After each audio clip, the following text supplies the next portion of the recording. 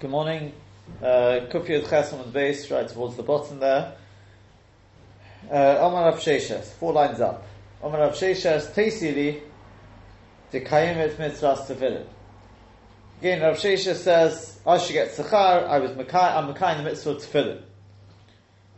What's the gross Zach in there? Mekai in the mitzvah tefillin, therefore. If you look at Rashi says... Well, he obviously wore it all day, not like us, just... Okay, there's plenty of people who wear it all day as well. Right, so there's plenty of people who wear it all day. Still do, there's plenty of people who wear it all day. So if you take a look at Rashi, the Kiyanti Mitzvahs Tefillin, Shelahol Achar Ba'amis B'le Tefillin. He didn't go David Amis without Tefillin. And so too we'll have with Tzitz in a second. And that's something else. No one walked out of Damas without Tefillin. Wouldn't walk out of Damas without Tefillin. But the Ben Ish Chai says that it could be that partly what he was saying is like this. That you have to realize, well, one of two things. Either Rav Sheshes was saying, Rav Sheshes became blind. So the question is, so people may have thought, why he became blind? Because so since he didn't put on tefillin, therefore, the Einayim, he became blind. So that's why he says, no, Kiyim is mitzvahs tefillin. I was Mekayim mitzvahs tefillin. That's one shot. But more than that, he says it could well be that what Rav Sheshes was saying is the following. I don't know if you do this, but there's an Inyan to look at the shins on your tefillin before you put them on. They say it draws the... I think it helps not to have Pesach Hadas, it draws the Kedusha of the Tefillin. As I stated in Sforim, to look at the two shins. Rav Sheshes couldn't see the two shins, because he was blind. He says, nonetheless, Kayemis Mitzvahs Tefillin. I don't have to close his eyes, but he pictured in his mind those two shins. Says the Ben Ish Chai, there's a reference to it even in his name. Sheshes is two shins. Tov, tefillin. Shtickle around there. That's what it means. Kayemit mitzvahs tefillin. Once again, it goes back to what we said from the Ben Ish Chai yesterday. Kayemit doesn't mean I just did the mitzvah tefillin. I put on tefillin. I created a kiyum for the mitzvah tefillin. How? Through the machshava. Again, through the machshava, creating this tzir of the two shins. That created a kiyum for the mitzvah of tefillin. Next one. We've held that it meant through the lifetime that he kept this mitzvah. So if he was Saki Noha, so his potter, mitzvah saseh. So he wouldn't have the scar of keeping the mitzvah as a mitzvah eina mitzvah also. Number one, we don't know whether Rav Sheshes held like that or not. And number two, that's not... Therefore what? Yes, he might not have held that he's potter. Correct. But I guarantee even if he did hold his potter, doesn't mean he didn't want to put on the tefillin. But up to now, we've been saying Kayemis means he really fulfilled the mitzvah. He did. Whether he gets schar or something else, that's irrelevant. Kayemis, I was Mekayim mitzvah, with all its details. There's also again, some say Kayemis mitzvah tefillin can mean that he didn't have Pesach Hadas. It's quite challenging, right? To not have Pesach Hadas anytime. Could also mean that Kayemis mitzvah tefillin is also the Ben Ish Chai suggests that it could be even in those days they wore 2 pairs of tefillin. Like some Sfaradim do, they wear 2 pairs at once. Because Al Pi Kabbalah, they say both Rashi and the Rabbeinu Tam are both Edu Derelikim Chaim. And Rabbi Yaakov Hillel's got a whole many years ago, he brought out, I think, the Hachzeh Torah L'Yishna, he was encouraging people to do it. He says that could also be Pshat and Kayemis Mitzvahs Tefillin. Anyway, next one. Vomer Rav Nachman. Teisiri, Tekayemit Mitzvahs Tzitzis. Right? I was Mekayim the Mitzvah of Tzitzis. So again, according to Rashi, he said didn't walk Daladamas. Yeah? I must tell you, I had a Talmud once who asked me, very, very nischazik from it, he said, how did he put it? He wanted to know, you see, it sort of made me think in a different way. I can't remember how he put it. But it made me realise that if one doesn't wear tzitzis at night, there's an inyan to wear tzitzis anyway, at night. But I'll pay halacha a person zech is not mechuyev. The only thing is, if a person doesn't wear tzitzis at night, so he waits till he gets up in the morning. So when Mishayakir is, Aleis HaShachar is whatever time, very, very early in the morning, you're losing that whole zman of Kiyum of the mitzvah of tzitzis.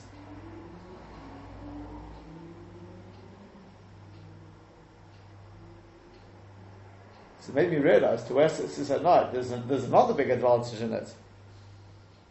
And that is that you chaperein an extra 2-3 hours of the Kiyum. I'm not suggesting a person has to do that, but maybe you realise that. It could also be part of Kayemet. It means to maximising, you're assuming, everyone does it, right? We wear tzitzis all day. We don't walk down others without it, but do we actually wear it to the full? And he probably wore it 24 hours as well, because I'm sure he kept everything Ari. Everything obviously Arizah came later, is going to wear it all night. So these could also be parts of the Kayemet mitzvah tzitzis. But again, what the Ben Ish Chai says is, again, Al Pi Arizal. Arizal says that a person should look at, when you look at your Isim, so when you look at your tzitzis, you should imagine it as being Techeles, one of them being Techeles. Also, within your mind, even though we don't have Techeles, but a person should, Isim means you should see the Techeles as if it's there. Says Rav Sheshas, even though he was blind, well, it doesn't make much difference because we don't have the blue anyway, but he says, I couldn't even see the white, never mind Techeles, he still had that in mind. Omerei Rav Yosef le Rav Yosef Reder Rabbo. So Rav Yosef said to Rav Yosef, the son of Rabbo, Avuch b'mai zoy tefei. Tell me, your father, with what mitzvah, what was he particularly careful? So Amalesi said to him, b'tzitzis. You want to know? He was particularly careful about the mitzvah of tzitzis. Yom Echad, one day, Hava Kasalik b'dargo, he was going down the ladder, and ifsiklei chuta, and one of the strings of the tzitzis snapped. V'lo nochis, he didn't continue going down. V'lo nochis also, he didn't continue coming down. Kamal de l'ramya, as long as he had kamal de l'ramya, as long as he hadn't put on, basically as long as he hadn't fixed it. That was ad kedei kach. He was careful about that mitzvah. So Rashi says, ad deromye means shetikna, until he was misakin it. V'zelishin tilias tzitzis, that's the lashon of putting on tzitzis, k'darminu ba'almos, we say elsewhere, lo romei chuti, he didn't put on chutim, he didn't put on the chutim of the tzitzis. Fine? V'omar Abai. Then we have Abai said, Teisili. Why? What's he done? Because when I see a young rabbi, the Sholim Mesechta, that he has finished his Mesechta, and Rashi says the Sholim Mesechta means Shigarsa, that he learnt it. Avidna Yom HaTava l'Rabbanon. I make a Yom Tov for the Rabbanon. Rashi says, Avidna Yom HaTava l'Rabbanon, the Talmidim for the Talmidim. Rosh Yeshiva Haya, he was the Rosh Yeshiva. Right? So Pashas, it's what we call a seal. I make a seal. Ben Ish Chai suggests, he says, what's this? I did not Yom HaTava l'Rabbanon. He says it could be that in those days they didn't have, like we have, things written up, it was learned Baal Peh. So once a person, he'd mastered his Masechta, each one took a Masechta, and became experts in that Masechta. So once a person had mastered his Masechta, Avidna Yom HaTava l'Rabbanon, I made a big Su'udah for everyone, and during that Su'udah, he would then teach it to everyone. That's what it means. Avidna Yom HaTava l'Rabbanon means for everyone else. But what I thought is particularly interesting is he points out, he says, what's this Yom HaTava? Say, I've been off Su'udah. What's a Yom Tov? A Yom Tov?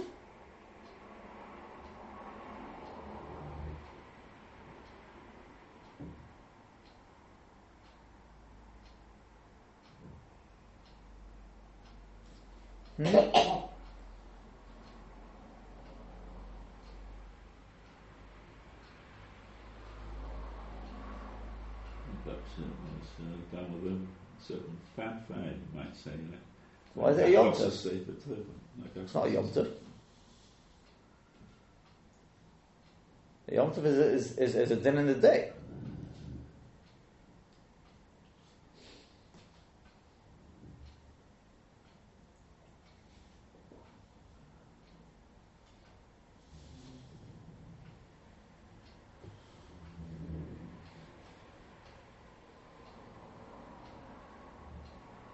So he says, because I'm saying it has potential halachic ramifications. That's no tough. Oh yeah. Says Vidi. But says they would make the Su'udah at Mincha Gedela. Says that was the minhag in Baghdad. They didn't say Vidi. Mincha time, presumably. Yeah, I think it's Mincha time. For us, effectively means that they wouldn't say Tachanun. Be interesting to see whether everyone agrees with that. I think there's discussion about this. If you're at a siyum, if you're having a mincha at a siyum, you possibly don't say tachanun. Right? It's Yom Tov. This is a makor for it. Yeah?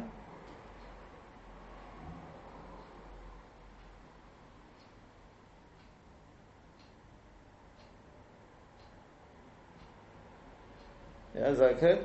The other thing is, do you notice? I think they do pick up on this, but I can't remember what they say. Why does it change the chichazina tzuva meirabonon to Shalom Meserte Avidna Yom Tov Rabbanon? Changes from tzuva meirabonon to rabbanon.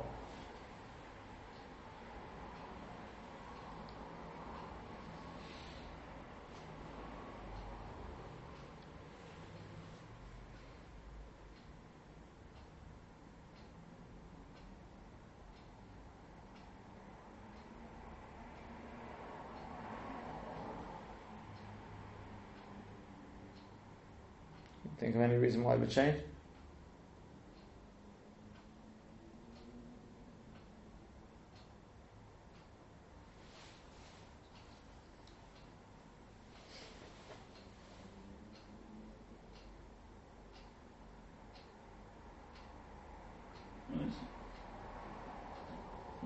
There's no chiddush if it's a rabbanon to do Shalom Masechta. Like it's a tzorba Rabbanon is joining the ranks of the Rabbanon. So you'd have guest speakers Rabbanon at present, or it's done in their presence.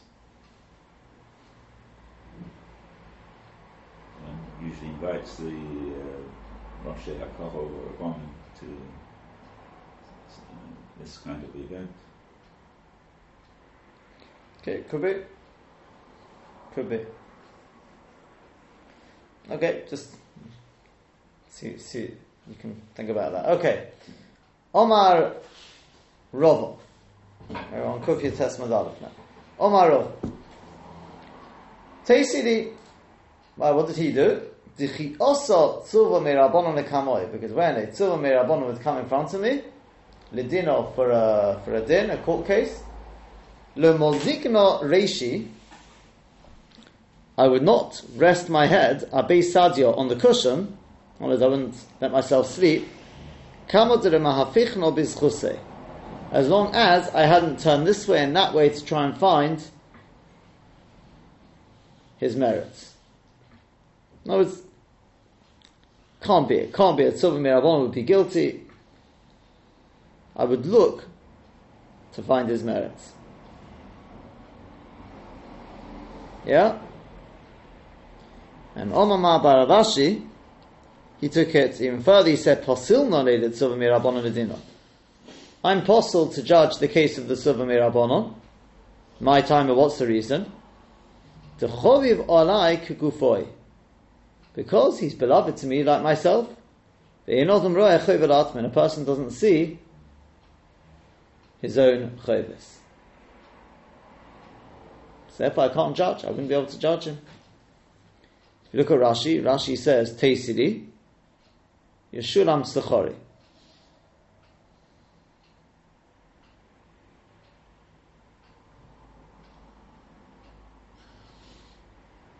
You got that top line in Rashi. That's strange. You can't say that he's. It seems very strange.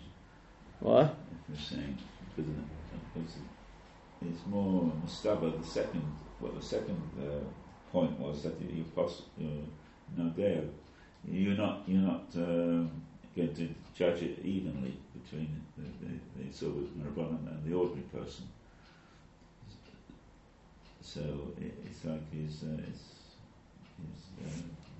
got an idea in finding it as suchus. It's just like for the rich and the poor, you're not allowed to be biased. There's a bias. He's not. I'm going to find for him a suchus. That's not what he says. That's not what he says. Talking about machlokas. That's not what he says. Of course, it all depends if it's a financial issue or not, a non-financial matter. Could be, I suppose, a dispute rather than it could be a financial matter. Dispute. Okay, it could be a financial matter. He's not going to create something which doesn't exist. Yeah. But he's the judge. He's not like a towing. We're not talking about correct. The towing off correct. One side of the correct. Other side. We're talking correct. About the judge. Correct. So if you can find a suchus for one side, you've got to find suchus for the other side. You No, can't you don't. just find a No, you suchus don't. for one side. No, you don't. You judge according to what you think is the emes. A judge, more often than not, has a premonition ready right from the start. I think Ramesh Feinstein used to say this. You can normally tell straight away who's guilty, who's innocent and who's guilty. Before you've even found why, you already get a premonition who's lying.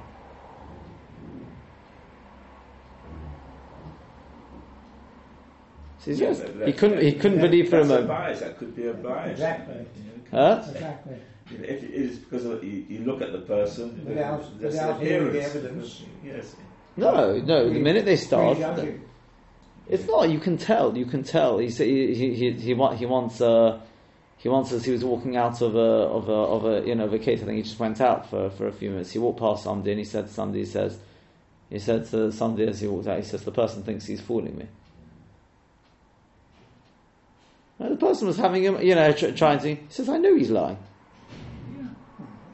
It's a premonition. You can tell. You can tell who's lying and who's floundering and so. Yeah. So he says, I can't for a moment. Somebody who's a genuine Sover Mirabonon, he wouldn't be guilty. It's just a matter of finding the reason behind it. I have a premonition. He's not guilty.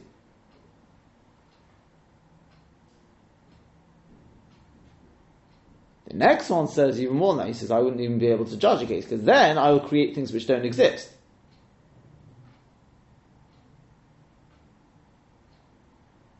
Not only that, it's more than that. The first one's not claiming, he's not the Gabi the Chovi, he's talking about the Gabi the Zechus. I would find the Zechus. The next one's saying, but the problem is, you won't see the Chova. Right? If you take a look at Rashi, the Chiyasi Sover Mirabon v'Chulu, Shechibas Talmidei Chachamim Onai, because the love of Talmidei Chachamim is on me. I love them so much.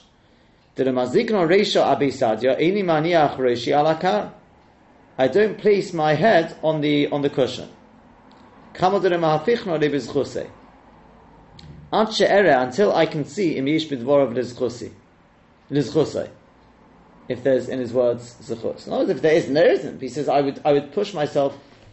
I'll give you an example. There was true story. It happened in Eretz Yisrael. I don't know how long ago, but I think Reb Chaim Walder tells of this story. There was a a father or mother, whichever one it was. Bekitzer, there were two brothers, and one of the two brothers, when whoever it was, the father and the mother, was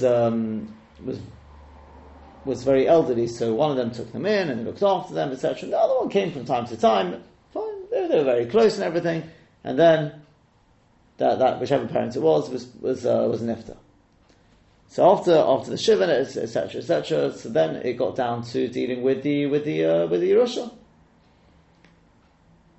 And I think he was the older brother, possibly was the older brother, so he assumed he would have to, he got involved with dealing with it, spoke to his lawyer.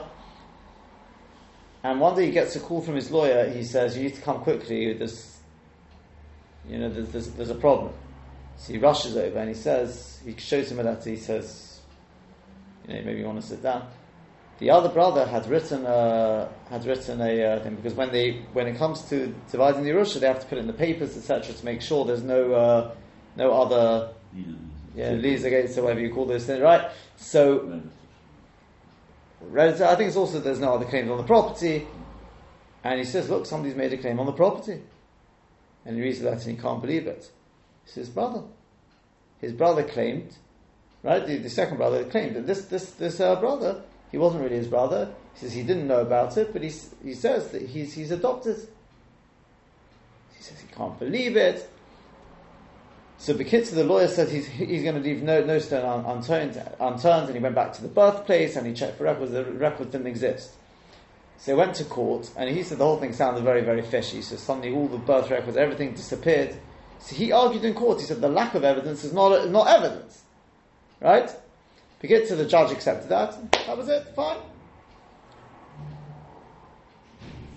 Because there was no will. That was the point. There was no actual will, right? 2 weeks later, suddenly, the second brother says he discovered he'd found a will. And in this will, all the property had been written over to him.